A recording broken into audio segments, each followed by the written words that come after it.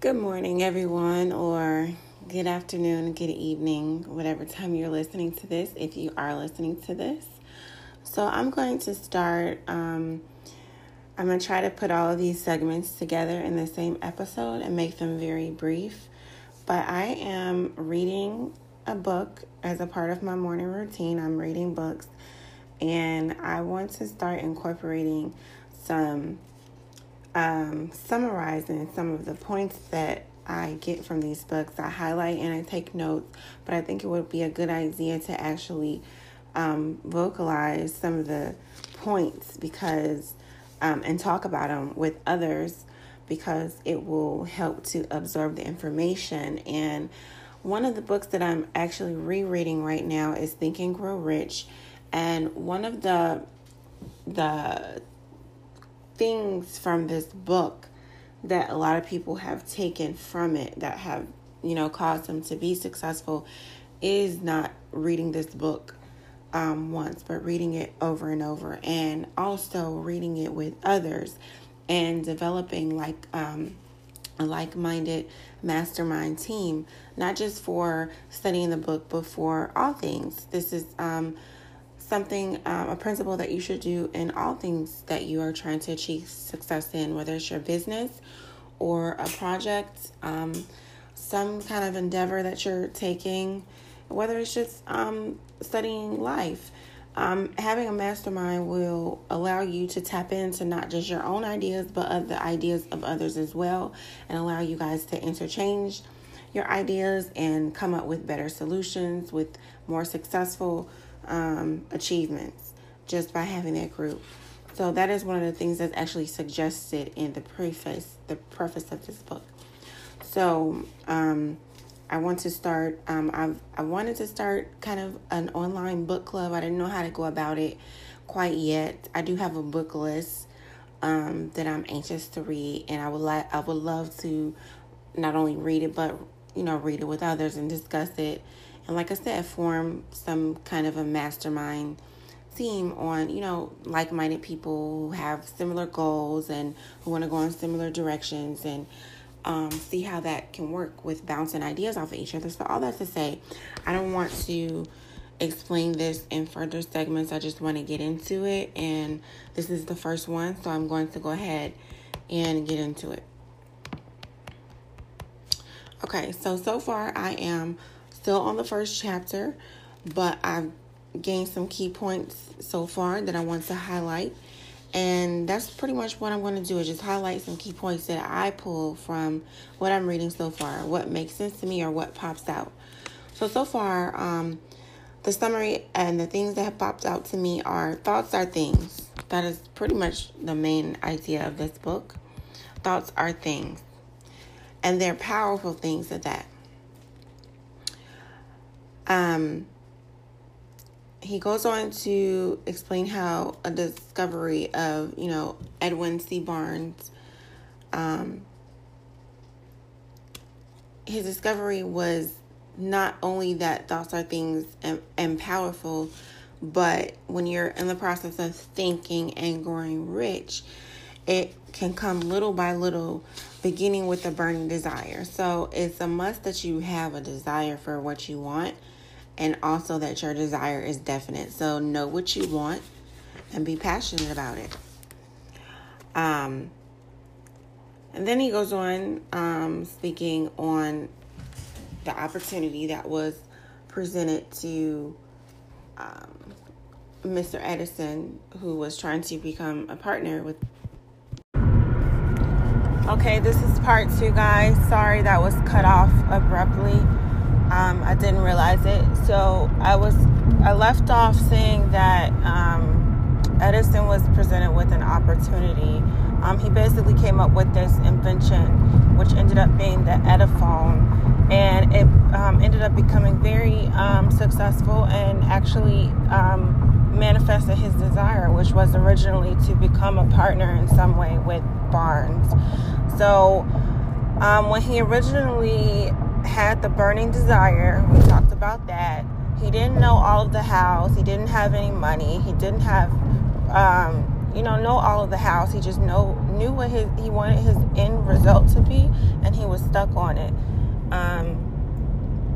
And I apologize if I actually, like I said, the segment was cut off abruptly when I had the book in front of me was when I recorded it, and now I'm on my way to work, but I can pretty much go off of memory. It just might be a little less exact than what the book said, but basically the points are still in my head. So he had the burning desire, and he didn't know how he was going to go about being partners with Barnes, but he ended up having an opportunity when he had this invention, he had this creation, and there were other naysayers around him that could have deterred him away, because at the time he didn't really possibly maybe see that it could be successful or see how it could connect to him becoming partners with Barnes. But he was open-minded, and he listened to Barnes' advice, and he went with the flow, and he allowed the invention to become successful. He allowed it to take off regardless of what other people may have said or their opinions. So with that being said, that kind of goes into being having an open mind and being open to opportunity. In other words, you could say being ready for opportunity, because that was the next point that I was going to go into that stood out to me in the book, was that you have to be ready for the opportunity when it presents yourself, and you have to be determined to get ready and stay ready. So along with having a burning desire, you have to be ready at all times, because the opportunity might not come in the way that you expect it to come. It might not come how you expect it to come. It may not come in the same direction. It may come as a failure or as defeat.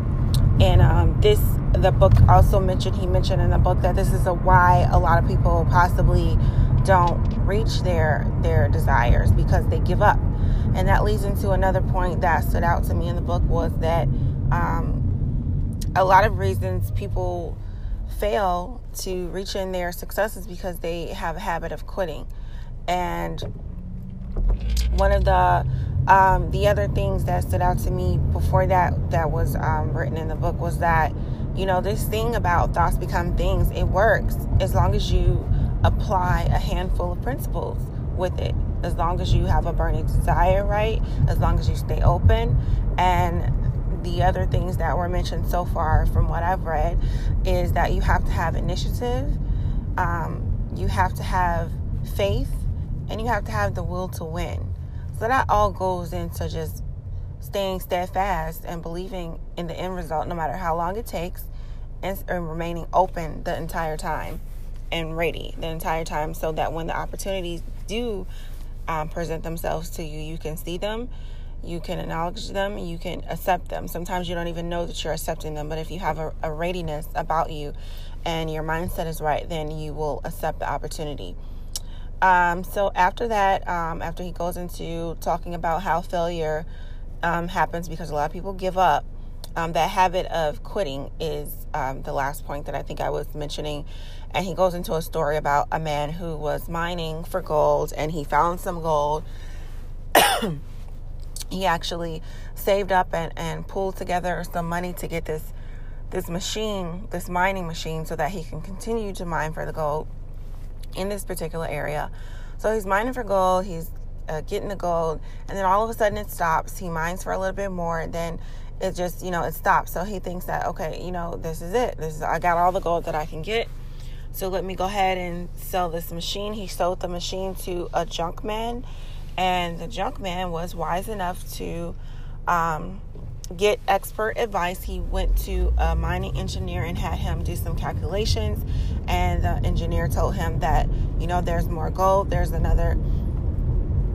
more gold about 3 feet from here, and it was 3 feet approximately from where the last person stopped. Okay, so all that to say is you could be close to the success that you're looking for, or the breakthrough that you're looking for, or the thing that you are desiring for. But your desire has to be not only passionate, but you also have to be determined. And with that determination comes not quitting. Do not quit. And when you're ready to quit, do not quit before getting expert advice. That was the last point that I wanted to point out that the book that popped out in the book for me. Don't quit. When you feel like quitting, get expert advice and keep going, because sometimes that's all the nudge and the push that you need. So that's it. I'm about to go into the garage, the underground garage at work. So this is going to go out, I think. I don't know if that has anything to do with this, but I will talk to you guys later, and I will be recording more summaries of Think and Grow Rich. Bye.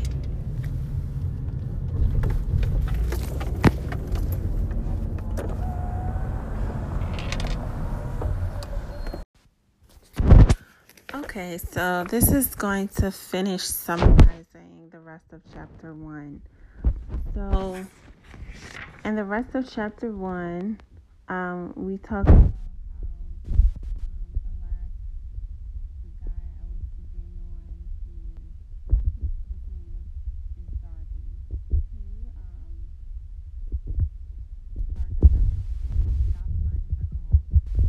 quickly. He gave up and he sold his machine to another guy, and the other guy got expert advice, and that expert allowed him to make a calculated decision on where to continue mining, and it was only 3 feet away from where the last guy stopped, and he got all the gold. So that was his lesson. Do not give up. Stay persistent, and when you feel like giving up, seek expert counsel. And one of the parts that I highlighted says, before success comes in any man's life, he is sure to meet with much temporary defeat and perhaps some failure. So persistence is definitely the key there. And then the next story he goes into talks about a young girl, a little girl who's a child, and she came in to... I'm not going to go into detail about the story, but basically it was a young child, and she was bringing her mom's rent, I believe it was, to the owner or whoever was collecting the rent, the older man. And the child walked in the door, and the man, it's like he didn't want to be bothered with her. He told her to go away. This was back in the day. I think the little girl was black, and this was an older white man. So he just told her to basically shoo away.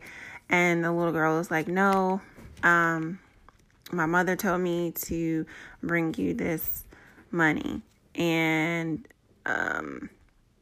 he told her to go away, and she didn't move. She just stayed there. So he walked up to her, and then she yelled again that her mom has to, now it says, I have to have the 50 cents. So she was either coming to give him money or collect money or something. But anyway, she yelled it at him again. So he ended up, what does it say? The uncle stopped, looked at her for a minute, then slowly laid the barrel stave on the floor, put his hand in his pocket, took out $50 and gave it to her. Okay, so she was asking for money. So basically, his message in that was how a child, and at that time a black child, had that much power. What was it in that moment that allowed her to have that power to command the man to do as she was requesting? And that he goes into the message of to keep going and be persistent again. And then basically he goes into a kind of prefacing, I always say that word wrong, so hopefully I said it right. But prefacing like what's to come in the next chapter, and the next chapters, basically he's going to reveal in such a way what that power is that young child had at that moment. So for now, he closes the chapter out by speaking on how people who are able to analyze their failures and their challenges are the ones that are able to get through them. So you have to be able to take failure and actually study it and analyze it in order to learn your lessons. And that's basically what he has done. I have a couple of highlighted things. It says, fear in the minds of people gradually fade away and become faith. And that is, before that it says, just as an electrician in the theater raises the light so gradually that darkness is transmuted into light before you realize it, so did the spell of fear in the minds of people gradually fade away and become faith. And this is when he was speaking on what President Roosevelt did as far as getting people to come out of the depression that they were after the Great Depression, and changing their mindset after that. And another thing I highlighted says, everything you touch will begin to transmute itself into an asset before your benefit. And this is basically after he says, if you apply these principles, then your financial status can begin to improve. He was going into saying that you have to have a success conscious and not a failure conscious. So you have to be focused on your success and not your failures, but you need to be able to analyze your failures for the benefit of yourself and be success focused. And that would be the reason why you're analyzing your failures, to learn your lessons so that you can translate that into opportunity. So that's pretty much, and then one last part, I think, desire. He goes into mentioning desire again. We know that was one of the key principles that you need to have. And basically, if you have a desire, with that, you need to not give up on your desire and keep going. So I wrote down desire is the principle, and to keep going is how you apply that principle. So you need a desire that keeps going in order for this to work. And something else I highlighted, our brains become magnetized with the dominating thoughts which we hold in our minds. Intense desire, until the desire for money drives us. Okay, let me just read this.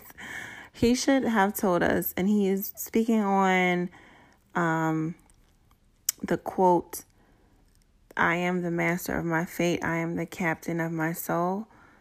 He is basically saying that added to that should be, before we can accumulate riches in great abundance, we must magnetize our minds with intense desire for riches, that we must become money conscious until the desire for money drives us to create definite plans for acquiring it. And that was pretty much the last thing I highlighted in this chapter. So I'm going to go on into chapter 2, moving a little slow, but I had to speed up my morning routine a few days because it's challenging to wake up at 4:15 in the morning, and I'm not gonna lie, I'm still setting that alarm, and I have other alarms set, and normally I will wake up at 5 to get to work, to be able to take my slow time in the morning and get to work at 7. But a lot of times I was waking up at like 5:30. Try not to wake up past 5:30, and then I can, still make it.